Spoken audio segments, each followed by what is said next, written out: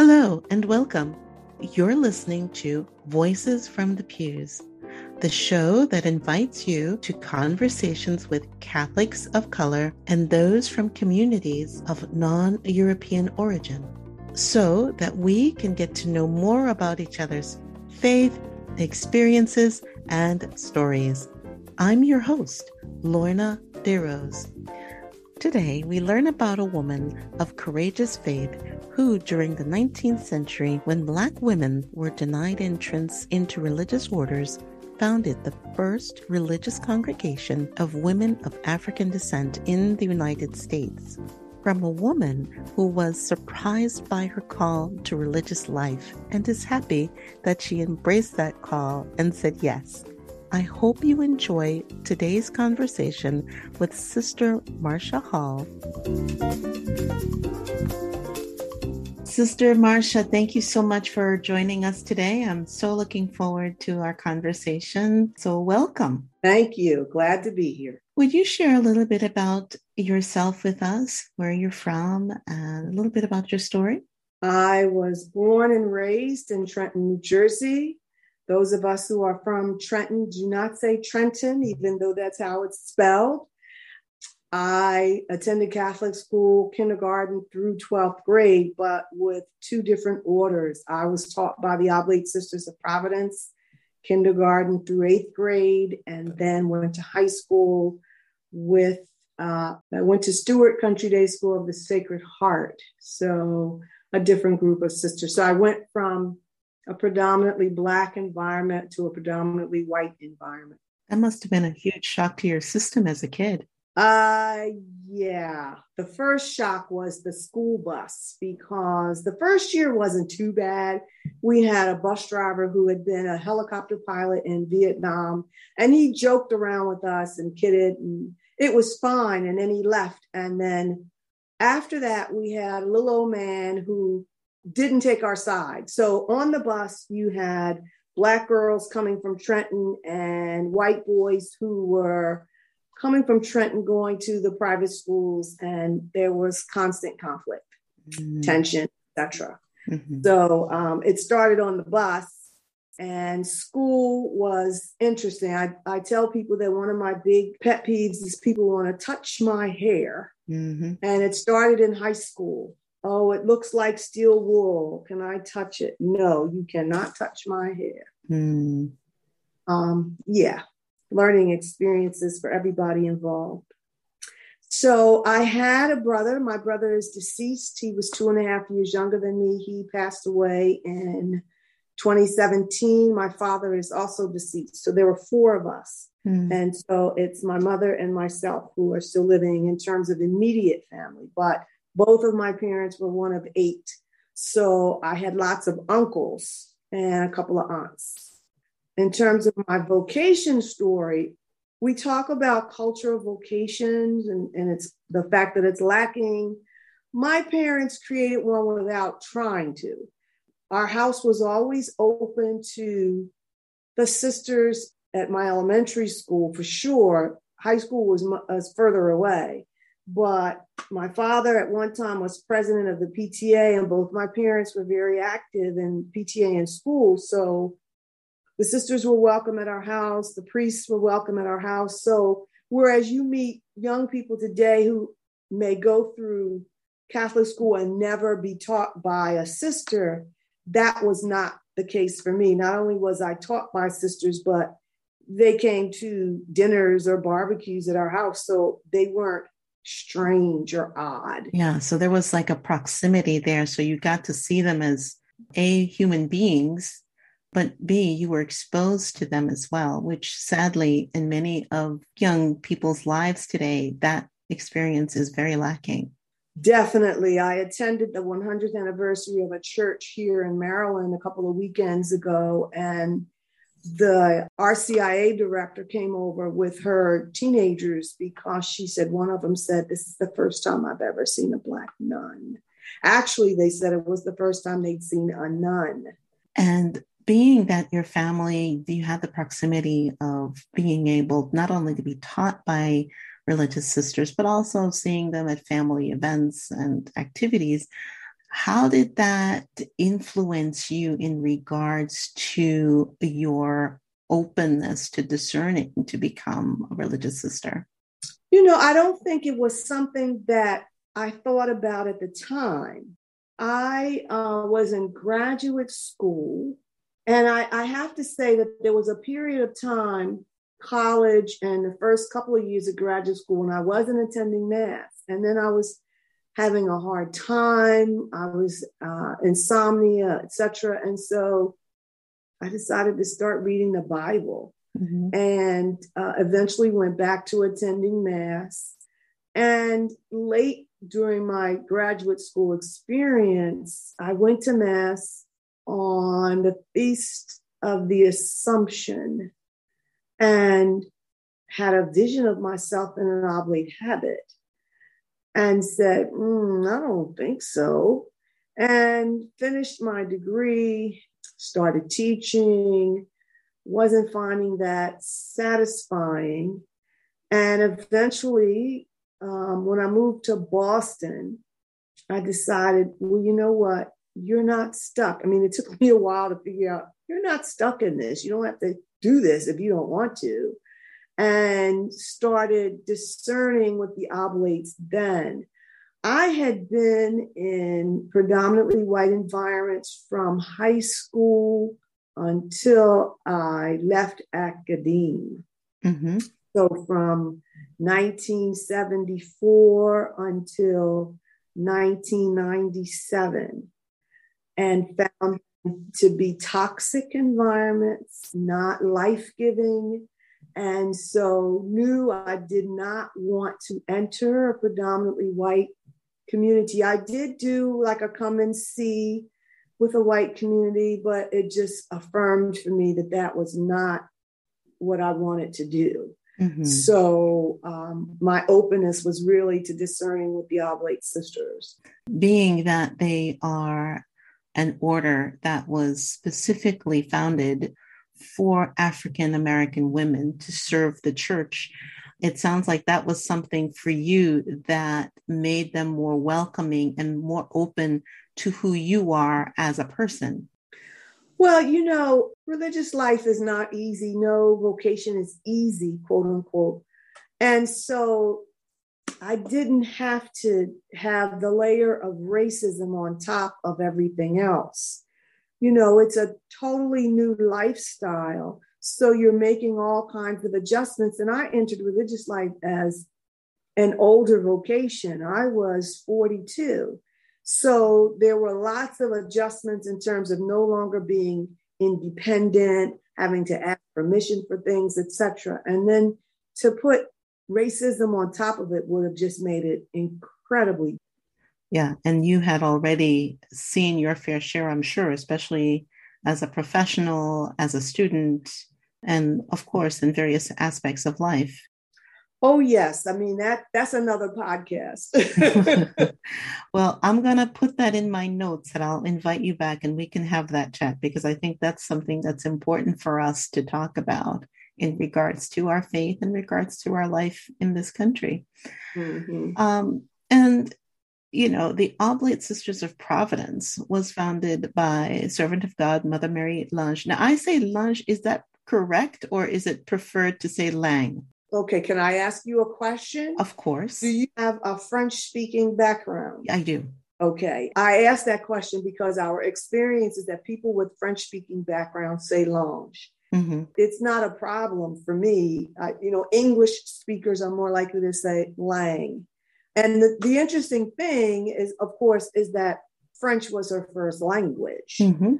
She and her family might have said Lange, but that's not how English speakers say it. Right. So yet another podcast, the names we carry. Mm-hmm. She, in what I've read about her life, was a courageous, faith-filled woman who, with the help of her spiritual director, did something that was not expected and was not necessarily welcomed during the early part of the 19th century, which was that she and several companions discerned to start an order, a religious order.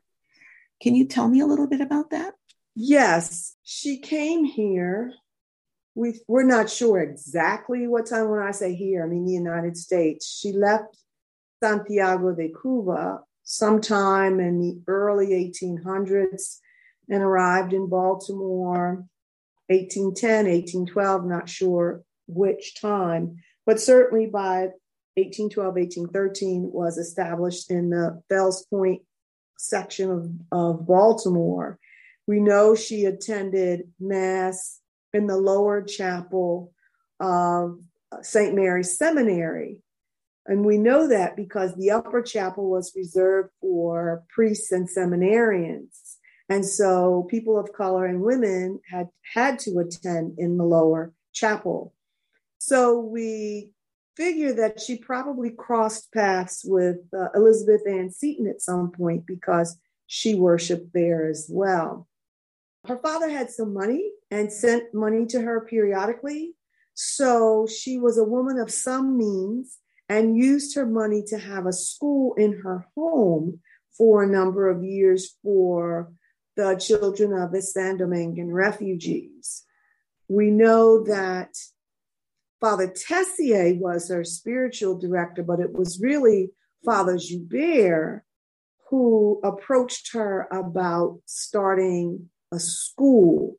He was also an immigrant. He left France because of the French Revolution, went to Haiti as a tax collector, eventually found his way to Baltimore and taught in a girls' school for a year, and then decided to become a priest. He became a Sulpician and was put in charge of the religious education program.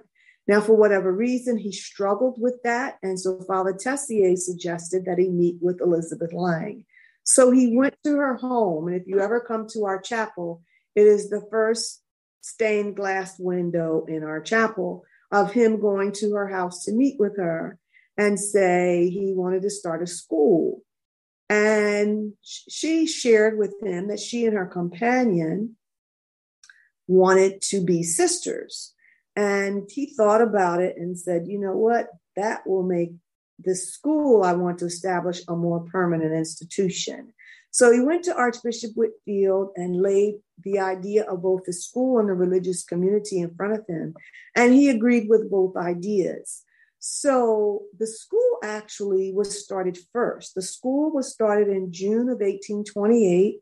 Elizabeth and two of her friends started the school. And then they started their formation, their process of becoming sisters. And one of Elizabeth's students, Teresa Duchemin, asked permission to join them. So there were four of them sort of in a formation process, teaching and preparing to be sisters. And then the following July 2nd, 1829, Father Joubert came to their house at 6 a.m, said Mass, and then received them as Oblate Sisters of Providence.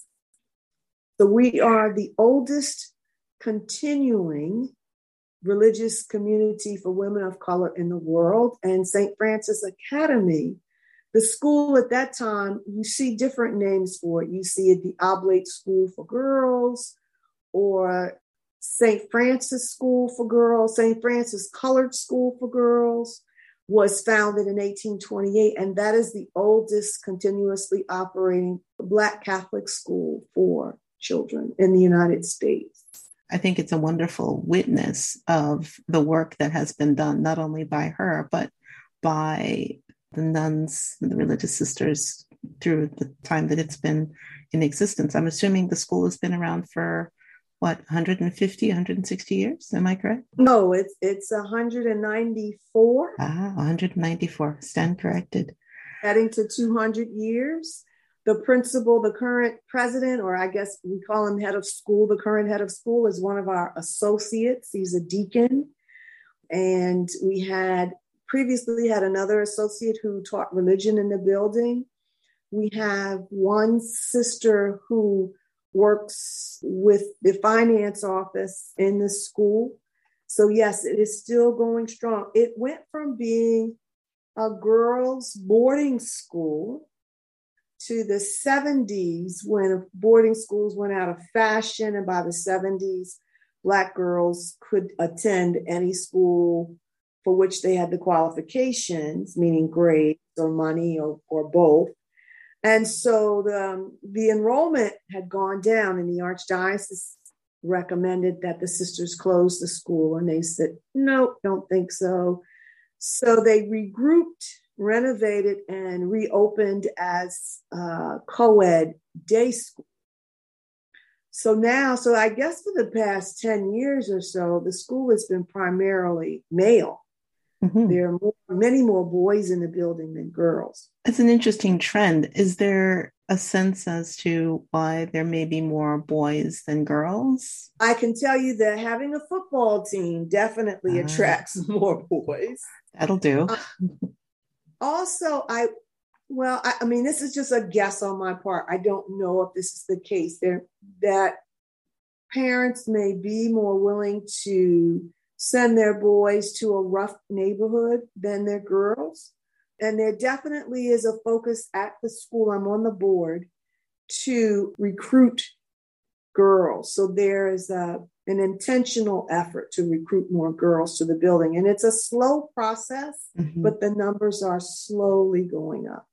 Right. Well, I hope that this gains some awareness of that, and prayers that there will be more girls attending in the future. You know, the other thing is that the Archdiocese closed 13 schools, maybe about 7 years ago. I could be wrong on when. And a number of those schools were feeder schools for us. So that also makes it more challenging. So obviously having football, people hear about the football team, and that's going to be boys.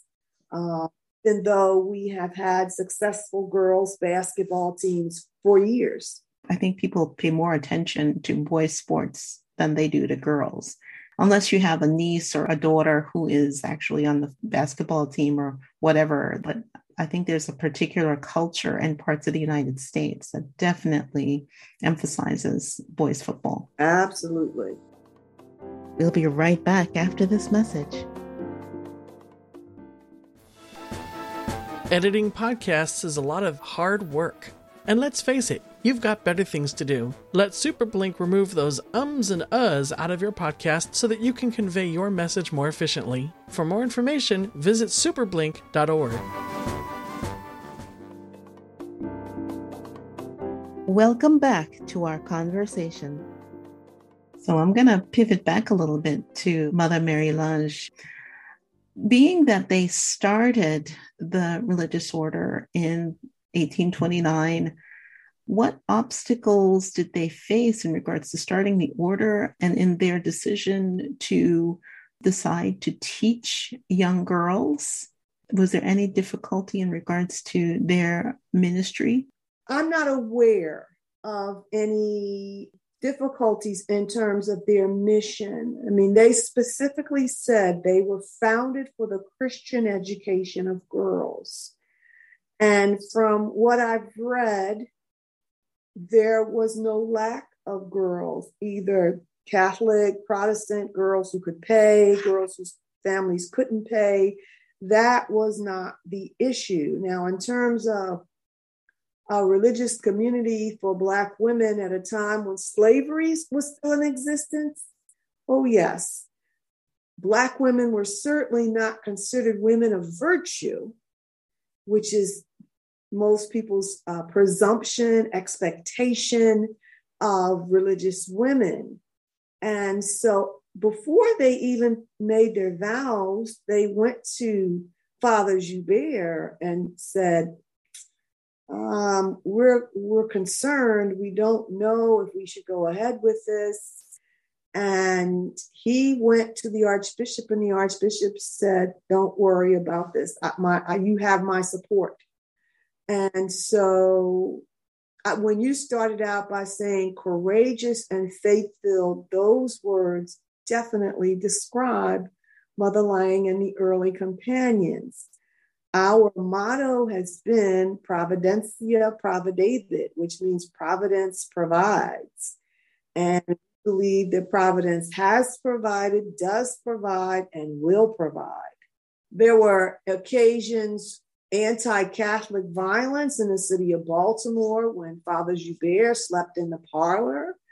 There were instances where the sisters were forced to step off what little sidewalk there was into the gutter. White people were coming down and would not move for them. Certainly, we believe there was talk, unpleasant, difficult talk about how dare these women wear a holy habit. And at one point, Mother Lang supervised the housekeeping staff at St. Mary's Seminary to bring in money. And in the letter she wrote, she reminded them that they expected to be treated according to the holy habit that they wore. So, yes, there was an expectation that there would be difficulties, and those expectations were met and probably exceeded. In 1843, Father Joubert died, and there was a different archbishop. Archbishop Eccleston was now in charge, and he came from a slave-owning family. He did not see the need for the Oblate Sisters of Providence. So when they approached him about a new ecclesiastical director, I don't know that he ever said no, but he never appointed one, or I should say he didn't appoint one initially. And it wasn't until Father Anwander came along in 1847. He was a Redemptorist who was recruited to be the new ecclesiastical director for the sisters. And so he went to the Archbishop, and the Archbishop's initial response was, I don't see the point. And the story goes that Father Anwander got on his knees and begged, and the Archbishop, in today's parlance said, whatever, and appointed him as the new ecclesiastical director. We consider him our second founder. Mm-hmm. He's an interesting person because he came to know the sisters as a seminarian. He was German. He came with Father Shackert, who was giving a retreat, and he was so impressed by what he saw that he decided to learn English and come back and work with the colored people. And so he was a person who was very young and energetic. And so when he came, when the sisters didn't have an ecclesiastical director, things were very difficult. They couldn't ask women or invite women to become a part of them. They were responsible not only for themselves, but for the children of the house. These were orphans and half orphans who lived with the sisters. So they had to be sure there was something for all of them to eat. Right. And in the annals, it says we draw a veil over this time. So they didn't even keep a record. It was so rough. It was so difficult. Oh, yes. Duchemin left during that Director period. of Vocations Went to Michigan and co-founded another religious community, the Sisters Servants of the Immaculate Heart of Mary. That's one of the founders, and she's gone. So it was a very hard time. And there is a story that Archbishop Eccleston suggested that the sisters disband and become servants. And there's nothing specifically in the archives that says that, but it's not that far-fetched. Right. And being that he was from a slave-owning family, in his mind, that's where these women should have been within society and within church. Right. And that, whether they said it, whether they verbalized it or not, their actions said, that's not what we're going to do. Mm-hmm. We are going to rely on providence and ride this out. And that's what they did. Providence so when provides. Father came along, you have new members. Mm-hmm. School is flourishing again. He even encouraged them to establish a school for the boys of the San Domingan refugees, which they established in the alley behind the convent. And he also proposed a Black man for the priesthood. Now, as far as I know, there's no record of who that was. And of course, nothing came of it. That was very early. But he was farsighted enough to say, you need people from your own community. Let me see how I can make that happen. he had a radical vision of what the church should be within the United States, within the Black Catholic community. Mm-hmm. Yeah, Mm-hmm. amazing. In thinking about the Black Catholic community and the radical vision, she is one of the 6 African Americans whose cause up for sainthood at this time. And so where is she within that process? She is still servant of God. Mm-hmm. The Historical Commission has approved her cause, but the Theological Commission is still reviewing it. Once they approve it and it goes to the Pope and he approves it, then she will be venerable. And of course, at that point, we continue to pray for a miracle to come along so that she will be blessed. And after she's blessed, another miracle for her to become Saint Mary Lang. So I think we all believe at this point that the miracle is the real sticking point, that with the Theological Commission, it's a matter of time. It's just waiting for them. COVID-19 stopped a lot of things. Sure. Yeah. And so we're just waiting for that to happen. Yeah. And so many things are taking much longer or have taken much longer just because of COVID. And now that people are beginning to come out, if you will, of their shell and beginning things again. But thinking about Mother Mary Lunch and her cause for sainthood, and of course, it's important for us to pray and ask for her intercession. But what else can we as Catholics do in order to, make others aware of her and who she is and her cause? And how else can we assist in helping to further her cause? Well, if there's a group of people at your church, your parish, for example, that's interested in promoting the cause, really interested, they can form a chapter and they would contact Sister Magdala Marie Gilbert, who's the director of the Guild. The Guild is an arm that is really in charge of promoting her cause and raising money for that. And so as a chapter, that would be what they would do. They would promote the cause. They would, for example, give out prayer cards. They would give talks about Mother Lang. That's one of the things that I do, to make people more aware of who she is, who she was, and her importance in church history. So establishing a chapter is one way. Saying the beatification prayer every day is another way. We definitely do not dismiss prayer. So those are the 2 primary ways. There's still people in Baltimore who have not heard of Mother Lang or who have not heard of Oblate Sisters, but we keep chipping away at that. There have been a couple of short videos made about her recently. Anything that gets her name out there. We have a newsletter that people can subscribe to.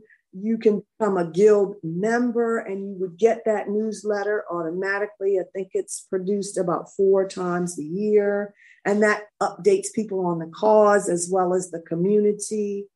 Now that things are opening up, we will open our house. We've been closed. We are still closed pretty much, but we're open our house Easter Sunday from then on. And so at that point, we would be open for tours and pilgrimages. Baltimore has places where Mother Lang actually walked. And so we take people to those places. Zoom talks. I did a number of those during the pandemic. So those are all ways for us to reach out and people to reach out to us. Absolutely. I will definitely make sure that links to you and the sisters are in my show notes so that folks will be able to reach out to you and hopefully they will come to Baltimore and walk in the footsteps of a saint, as well as perhaps hear a talk about Mother Mary Lange. Now, thinking about her, is there anything else that you think that we should know about her that perhaps we don't hear as much about in the story of her life? That's a very good question. It's not one that I get very often. Something that you should know about her that you wouldn't necessarily hear. She spoke 3 languages, Mm-hmm. French, Spanish, and English. She was born in Cuba. A number of people at some point thought she had been born in Haiti, but that's not where she was born. Her parents were Haitian, but she was born in a French-speaking community in Cuba. So those are the 2 things in terms of correcting misinformation. Sure. And I think that's important too, because I think that helps us understand that, she was an educator and she was faith-filled, but she understands so much of what it means to be on the outside, if you will, in so many ways, because of the color of her skin, because she is a foreigner in a strange land. And even though it is her church, they were not necessarily welcoming the stranger. And yet she, with uncommon faith, persevered. And as the motto is, providence provided. I remember as a younger sister sitting around in the dining room and hearing the sisters talk about how providence provided at various points. I have my own stories. The one I tell most often is that when I was principal of the academy, I hired a woman whom I had known when I was vice principal at another school and a parent there. And she was going to be my Spanish teacher. And so I'm talking about giving an orientation to St. Francis and talking about providence will provide. And she says, well, I don't think I understand what you mean by that. I said, well, for me, you're an example of that because I needed a Spanish teacher and here you are, so it was an example to me of providence providing. I don't know what I would have done if she hadn't been available. It wasn't like I knew a lot of Spanish people who spoke Spanish, who taught Spanish, and she fit that bill. Once you understand providence spirituality, you can see God at work in your life all the time. I think that's a wonderful way for us to understand her faith and who she was. And I think it's an example for all of us as to how we should be in trusting in God and trusting in who he is and leaning into that. When I give talks, I say to people, think about the fact that she got on a ship. She came here. She did not know anybody here as far as we knew. She didn't speak the language when she came. So all of that took an incredible amount of faith to step out on, step into, lean into, and then come here, start a school, start a religious community, all of that. And to keep going and persevering despite the hardships. Absolutely. Lots of faith, lots of courage. Very true. And I think we need that example in our lives today of lots of faith and lots of courage to persevere through very difficult times and very difficult circumstances. Mm-hmm. Sister Marcia, I really appreciate you taking the time to speak about yourself and Mother Mary Lange. And we pray that she will be Saint Mary Lange very soon. And I look forward to having you on the podcast again, and I'm sure we'll have another wonderful conversation. I hope you've enjoyed listening to today's conversation with Sister Marcia Hall. During our conversation, she mentioned that one of the ways we can help to promote the cause of Servant of God, Mother Mary Lange, is to pray the prayer for her canonization. Will you take a moment to pray this prayer with me now? Almighty and eternal God, you granted Mother Mary Lange extraordinary trust in your providence. You endowed her with humility, courage, holiness, and an extraordinary sense of service to the poor and sick. You enabled her to found the Oblate Sisters of Providence and provide educational, social, and spiritual ministry, especially to the African American community. Mother Lange's love for all enabled her to see Christ in each person, yet the pain of prejudice and racial hatred never blurred that vision. Deign to raise her to the highest honors of the altar, so that through her intercession, more souls may come to a deeper understanding and a more fervent love of you. Heavenly Father, glorify your heart by granting also the favor of answering the particular prayers of each person joining me today, which we ask through the intercession of your faithful servant, Mother Mary Lange. Amen.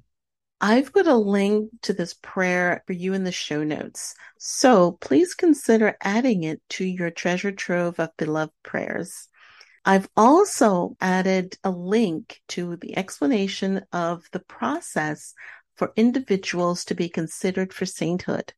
I'm grateful to those of you who've reached out with words of encouragement, suggestions, and recommendations. This is what will improve the sound, quality, and content of this outreach. I'd like to share a comment sent in by a listener.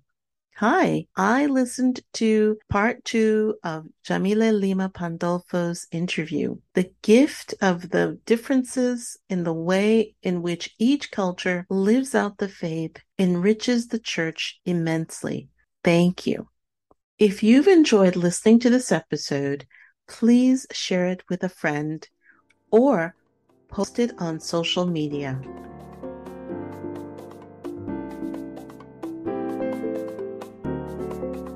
Voices from the Pews is produced by Lorna DeRose. Audio editing and post-production by Byron Lee. Music composed and performed by André Louis. Social media assistance provided by Jacqueline Brunache. Web hosting provided by Beyond the Brand. For more information about Voices from the Pews, go to voicesfromthepews.com. Thank you for listening. See you in 2 weeks.